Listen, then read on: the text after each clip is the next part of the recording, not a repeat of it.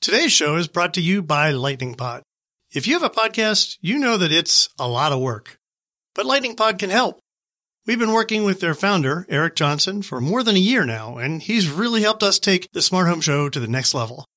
So if you're starting a new podcast or you want to make your existing podcast better, you should get in touch with Eric. Learn more at lightningpod.fm.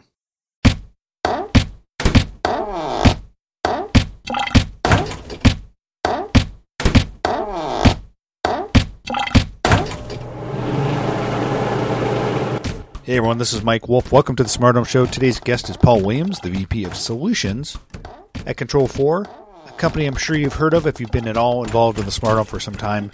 Paul's a super smart guy. I've talked to him quite a few times, and so I thought I'd have him on the show, just catch up on the news as well. Let's have him tell me what he saw at ISC West, which is the big security show that was in Vegas last week. And so we catch up on that. The worlds of security and smart home are closely associated, overlapping circles, if you will. And so I wanted to hear what he saw there. And we talk a little bit about doorbells. As I mentioned, there was going to be a lot of action around doorbells there. We talk about that, as well as catching up on some of the other smart home news of the past few weeks. As always, if you want to listen to more smart home shows, you know where to go. Go to technology.fm. You can find us on iTunes. We should have another podcast out next week, so stay tuned for that. So once again, thanks for listening, folks. We'll talk to you soon. Hey, well, Paul Williams of Control4, you just got back from ISC West. Tell me what you thought of the show. I thought it was a great show. You know, it seemed like there were more attendees this year. It seemed busier than in previous years. And a lot of great stuff out there. A lot of really cool technologies that we're seeing. You know, you're always inundated with lots of cameras and lots of security systems, but in that deluge of things that are there was some really cool stuff that I saw. For people who don't know, ISC West is one of the big, if not the biggest, home security and just security shows. And Control4 does show up there. You guys hang out at another booth. That's correct. So Leland is one of our partners. They're a cabinet manufacturer, been a long-time Control4 partner. And they give us a little space in their booth where we can show the interaction and integration with their camera solutions in Control4. And so as such, we've kind of been there for the last 5 years kind of as part of it. But I spent a lot of time attending and walking around and looking at all the other companies. And we have lots of partners that are there at the same time, too. And it's a good time for us to sit down with those folks and talk through where they're headed. Yeah, and I wanted to catch up because I knew you were there. And as we see increasingly, the smart home world is fusing more with the security world. A lot of times, and a lot more, home security is utilizing smart home technology. So I know that one of the things I saw was doorbells seem to be hot. We could talk about that, but what else did you see? What trends were you seeing around smart home technology showing its face at IC West? So for the last couple of years, as you mentioned, we've seen companies, started with like 2 gig, and now you got Qualsys and the core brands folks, all these folks that are coming into security and then taking it from security into control and automation. Yeah. And so there's certainly more of that. Saw a lot more of that. As you did, I also saw a lot with door stations. Door stations seem to be a big thing, have been, and we've had door stations in our own product lines, but continuing to expand.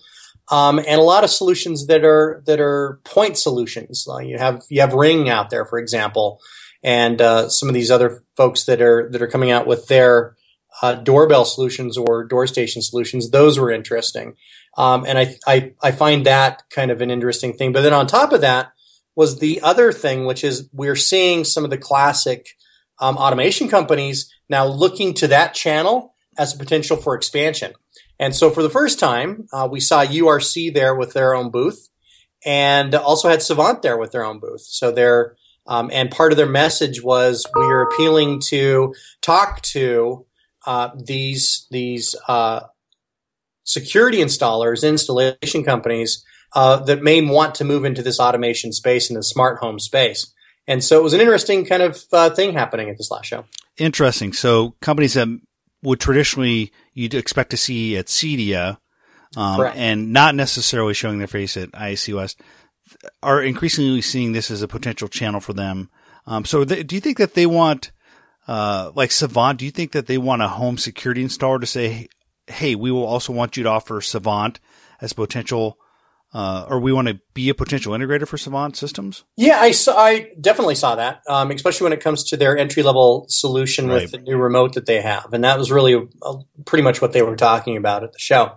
But I very much so. In fact, if you look, there's some other articles that were out there about URC, and URC made that very clear. That's what they were looking for, was this channel as an opportunity to expand what they're doing. So one of the things that I've seen in over the past few years is there's a lot of potential growth in new channels around home automation and security. There's the traditional CEDIA channel and installer channel, but I'm increasingly seeing folks focused on DIY products, and they aren't coming at it from through this traditional CEDIA lens. They're just guys who maybe fix it, or handyman, or just young guys who want to get in the business and say, hey, we want to install Nest in a home. Are you kind of seeing that out there?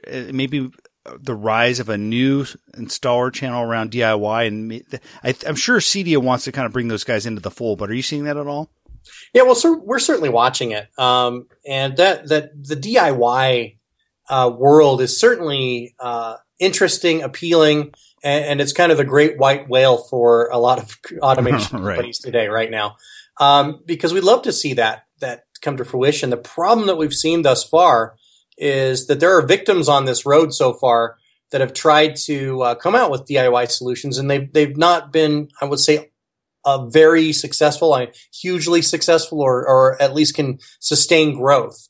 And I think there's a couple reasons for that today. The first one is this stuff is really hard. The things that our dealers do, and bringing technology together for a consumer in a home is not for the faint of heart. It takes a lot. You have to understand wiring. You have to understand networking. You have to understand a lot about how these products work. And then the manufacturers themselves don't make it easy either. And that's the challenge as a company like Control4, where we really are what we believe is the operating system for that connected or smart home. It's really hard because we have to talk a lot of different ways. The manufacturers come out with their own unique ways of controlling their equipment. Even if they're IR, every single company makes different codes for every single function on every single device. And being able to track that and keep it in a database and keep it up to date as they continue to change their models is a lot of work. And it's really hard for a DIY company, especially some of these startups that have come along, for them to kind of get that momentum behind them, and even get the people behind them to be able to make that occur, and to keep it all working seamlessly and easily. And it's been hard. But you do see there's that gap in the market, right? So there's products that obviously are popular, that don't necessarily need to prove themselves, be that something like an Echo or a Nest, right? Where Absolutely. There's a huge gap of consumers who aren't comfortable with doing that electrical wiring that you need to do with Nest or an Ecobee. And so they're not necessarily going to go into and call a professional, like a CEDIA level installer. They may just want someone to do it for a $200 job. And I think Amazon's maybe trying to dip their toe in those waters with Amazon Home Services. But there's that level of product where just 70% of the homes, or 50% of the homes, whatever the number is, just wouldn't feel comfortable doing it themselves because it may involve wiring. And that isn't necessarily the traditional Control4, or even name another CEDIA type of platform that's not that traditional household for you guys. Yeah, we absolutely see that. And there's a lot of these point solutions you mentioned too that have been pretty successful, Nest and both the Echo, Amazon Echo. In fact, Echo's doing phenomenally well, quite honestly. And I think those speak to these point solutions that aren't complicated. It's pretty simple for a consumer to be able to take one of those home and get value out of it right out of the box. And that's the key. And so we definitely are paying attention to that and watching what that market's doing. And we integrate with those guys. I mean, we were the first company that Nest announced that they were working with, quite honestly, from the automation space, and came to CEDIA, and Tony Fadell did his introductory speech at CEDIA and announced they were working with us as part of their API release. And then we also have people that have integrated the Echo today with Control4. So there are 3 different solutions out there today that are available that allow you to control your Control4 home using that Echo device. And so we see those devices as great door openers. Those are devices that are getting readily assimilated by consumers, and then open up the world of possibilities to them. And those are the kind of things that we look as drivers into the market, and we're excited about those kind of solutions, quite honestly. You mentioned Nest. Any thoughts yourself on what's happening over there? Yeah, it's so I can conjecture a little bit. I think part of the thing, and it was interesting. They came to CEDIA in full force. Was it 2 years ago now? With like a big booth presence at CEDIA, trying to get that CEDIA installer, because a significant number, and even though it's a thermostat, it seems like it's simple. Even that in itself can sometimes be overwhelming for a consumer. And so there's a large portion of the Nest installations that are being done professionally, not actually done by the homeowner. So there's a DIY part of that, but then there's also the professionally installed. So they're certainly interested in, and have been in that CEDIA channel. The question that I have in my mind, and this is one of the conjectures, is that the saturation level? Has it reached its saturation level for the early adopter, or I'll say the informed or educated adopter that feels a little bit of technical expertise, at least enough that they're willing to take on kind of this device? I don't know. I mean, that's one of the questions I think that's interesting in here. Has it reached the saturation level of the market acceptance that it can penetrate? I have to wonder if, I mean, I've kind of speculated that maybe there are more natural limits to what you'll see with something like that versus something like an Echo, which you can freely just plug and play, versus something like a Nest, which you have to actually do wiring. And I think there's a more limited and a smaller amount of households that are willing to do that. It isn't as exciting as something like a connected speaker that does new things like voice control. So I tend to think that maybe there were some limits there. And plus, over time, you just have a unit limit. There's usually going to be one thermostat per household, where I guess the smart strategy we're seeing kind of emerging from Amazon is this, with the dots and the taps, they're trying to get one in every room. So there's going to be more growth nestled into that strategy than you would see with like a one device per household strategy. Yeah, and I agree. Of the two strategies, I would take the Amazon strategy, because I think they've got kind of a winning solution there. Not only, the thermostat, you interact with that thing, if you're lucky, your touch point with that thing is maybe once a day. In fact, for most people, it's no times a day, right? You've set the schedule. You never interact with it ever again. For most people, it's, in our research as we did with HVAC, it's usually set and forget. Most consumers work in that environment. The Amazon, though, that's a product you're going to integrate, or you're going to touch that piece multiple times during the day. You're going to ask for music. You're going to create your shopping list. I mean, there's a lot of things you can do with that device, and I think that also helps to show value. In that I paid for this device and I continue to get value from it.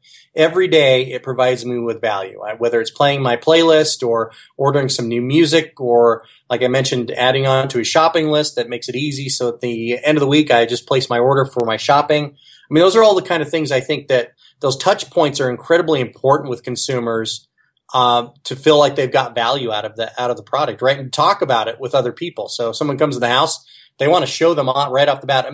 Your Nest thermostat, that may be interesting to show your neighbor as they come over. But man, how much more interesting is to show them that you can create your shopping list or play anything your neighbor wants to listen to using that Echo device. Yeah, the Nest thermostat conversation is probably once, yes, and it's short, whereas the Amazon Echo conversation is probably every time they come over, there's some level of interaction with the neighbor. So yeah, I agree with that. And that impression's important. It really is.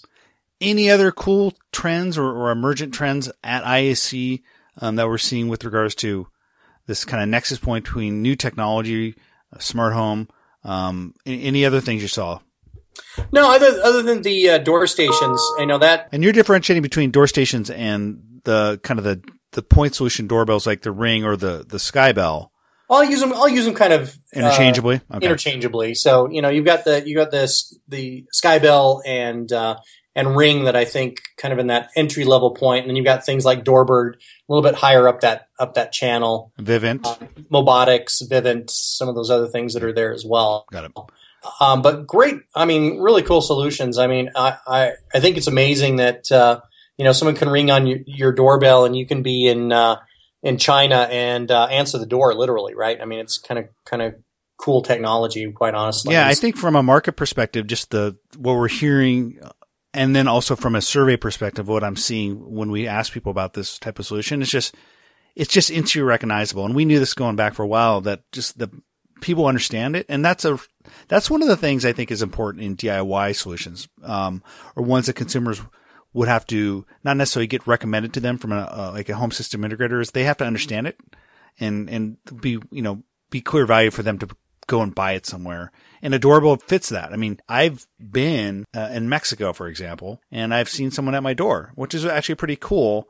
And you could check in on your kids or whatever if they're leaving the house. So it's just one of those things that I think consumers can wrap their minds around more quickly, and that's part of the reason why they're doing so well. Agreed. I think that is it. It appeals to a broad range of users, and because it's really scalable in itself, and you can use it for as simply as you want to, or as complex as you want to. It could be as simple as I want to play some music, and as complex as I want this thing to now control some lighting and door locks and other things within my home. And so it really becomes the comfort level of the consumer allows it to expand to whatever that comfort level is. And that's kind of a great platform play, quite honestly. I want to switch to the conversation a little bit, kind of in the area of home security, but just more generally well-being of family members. And I think that this is something that I've seen ADT kind of going down that path with their integration with Life 360. And I started to think that may even be something that you start to see with pets.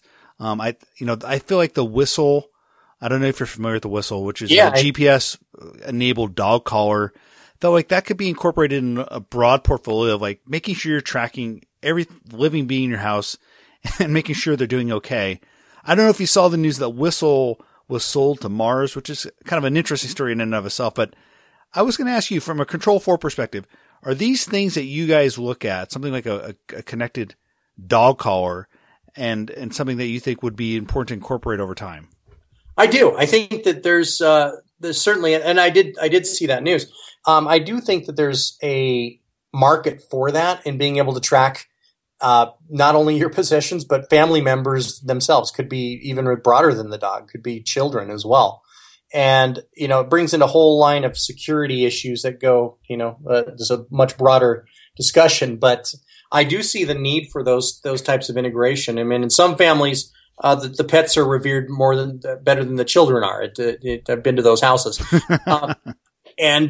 So to have that be a part of your life, I think that extends to the technology that you're using in order to track that. Already we see there's a lot of Control4 installations that have cameras in the house, and they use our pet cams. They do it. That's exactly the sole purpose in life, is to check on the pets, to make sure that the pets are okay and everything's fine. We see that a lot with Control4 homes, where they're very happy to use our application to be able to pull up the cameras and check out the pets to make sure they're okay while they're away. So when they ask you for cameras, how many times is it for something like, I want to check on my baby, check on my kids, check on my pet? Is that, or even like elderly parents, is it pretty frequent? Yeah, it's really frequent. I mean, that's the outside of anything that's inside the house. It's usually in that vein, and in the backyards, it's in that vein as well. Anything in the front of the home is going to be security related. It's going to be, I want to have this on an NVR or DVR, and that way, if I ever have something come up missing, or if I'm ever questioned about who's coming to the home, I can go back and check that in the future. But when it comes internal to the home, it's usually all about checking on babysitters, checking on children, checking on pets, checking on my elderly parents. It's usually that more safety rather than the security part of that. Yeah, well-being versus security and intrusion detection. And it sounds like there's a huge difference, or definitely a discernible difference between how people want their cameras to be used inside the home versus outside the home. That's absolutely correct. There's a last story I want to talk about real quickly, and then we'll get to Control4 and get an update. But I've known of John Lewis for a while. They're one of the biggest retailers in the UK, and it's an interesting story that came out in Forbes talking about how this particular retailer saw 81% growth year over year for smart home, and that's all varieties in a broad sense. And so they pulled what you saw at Target. They created at their flagship store basically an experiential smart home, 1,000 square foot space with a few different zones, like the bedroom, the kitchen. And the reason they did that is because they were seeing a lot of success just selling smart home gear at retail. And that kind of counters, some of the, I guess the stories we've seen in the last 6 months saying, at retail, we're not seeing smart home stuff move as fast as we anticipated. Apparently in the UK, they are seeing it, particularly at John Lewis, and they're doubling down on it. Yeah, I read your story. I think there's some interesting information in there and to read between. I think there's two things. One, and looking at their showroom, it's beautiful. I think they've done a great job with that, at least from what I can see from pictures. I think what they've done is that this kind of technology, things that we sell and that we talk about in smart home, it's hard to describe to somebody. I can describe to you an experience where I have a single button that I press at night and it turns off all the lights, and that may be pretty descriptive or descriptive enough, but showing somebody how a door interacts with a touchscreen in the house, meaning that somebody can come to the front door, they can press the doorbell button, and from inside the house, I can have dialogue with that person or over a phone like we were talking about before. To actually show somebody that experience goes so much further than me just explaining it to you. And so I think their showroom kicks on a very valuable thing that we've seen time and time again with our dealers and with others, is this experience has to be experienced. It's not something that you can just kind of describe or even put in a flyer. It's something that really needs to have somebody view that. We believe there's still a huge market for retail for this kind of experience, for people having that coming in to see what the possibilities are and then purchasing those solutions. And quite honestly, the biggest problem that we see is just awareness. Even in today's age with the internet, we're completely information saturated as human beings today in today's world, at least in the internet connected world. And it's what information do you pay attention to? What information do you ignore? And we're so inundated, we don't have time to actually talk and look at these kind of things. And I think if you can get somebody's attention in that setting, they may not have had any idea that what the possibilities are. And this education here, we've seen it in our own channel, quite honestly. Once you can educate somebody about what the possibilities are, you really have potential to sell them something.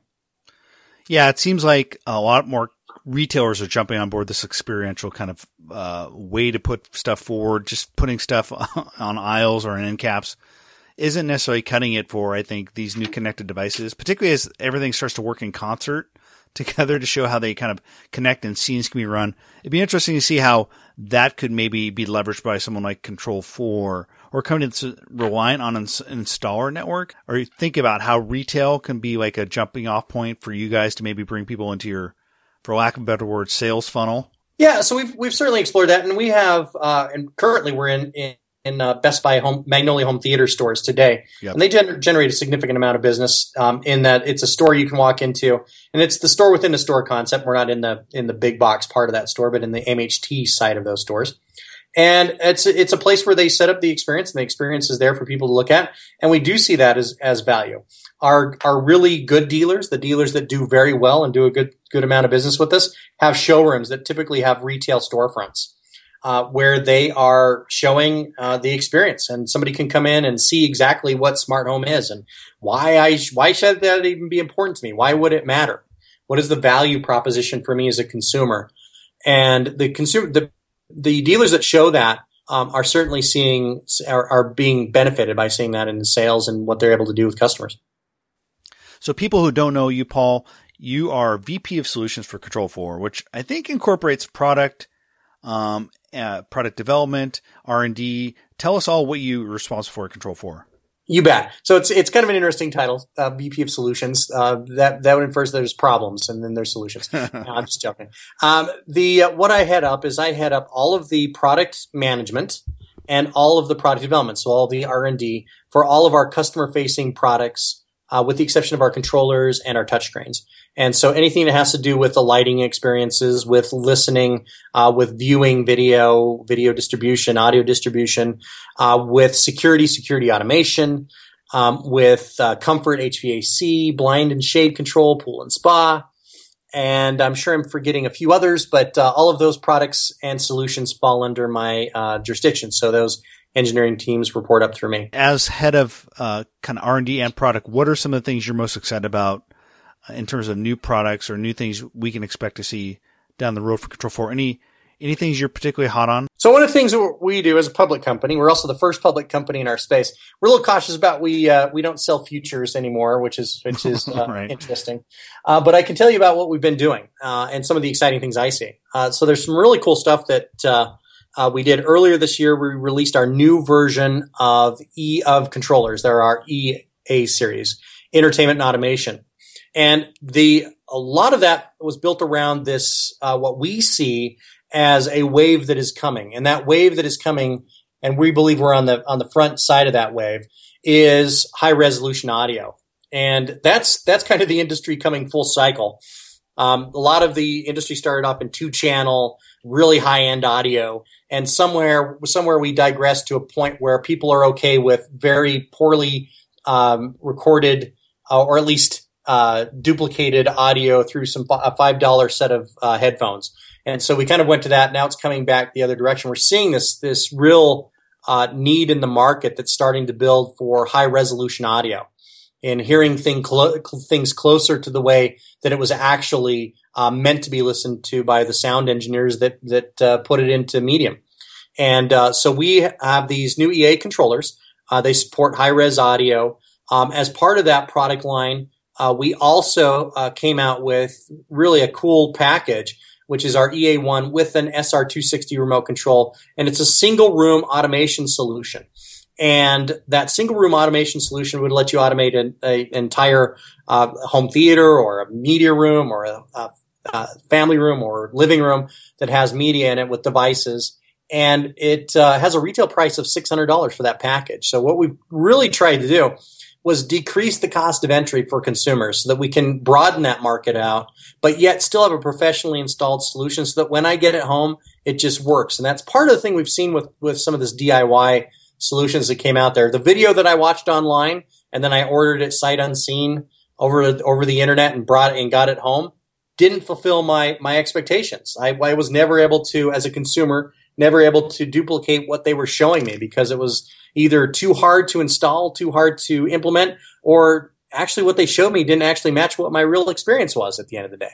Where what we're able to do with this lower cost solution is have a professionally installed solution that's going to match the expectations of the consumer because it's tailored to them, and have a great entry point for a consumer to enter into this smart home space. And then from there, be able to scale and add on different things if they so desire. Maybe they don't. Maybe that took care of everything that they needed. So I'm excited about that because what that's done, and we've seen this in our channel already, is it's expanding the opportunity for our dealers to broaden their customer base by getting into a much broader range of consumers.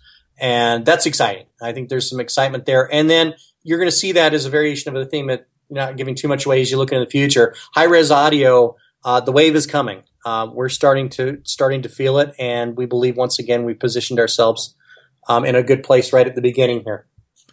What about voice control and voice as an interface? You mentioned we talked about Echo earlier. Are you guys starting to use those types of DIY products to interface with your products? Yeah, certainly with the Echo. As I mentioned, there's 3 different or 3 different companies that have drivers out there for the Echo. We've been looking at Echo. Seems to be really good. We like the voice engine in it.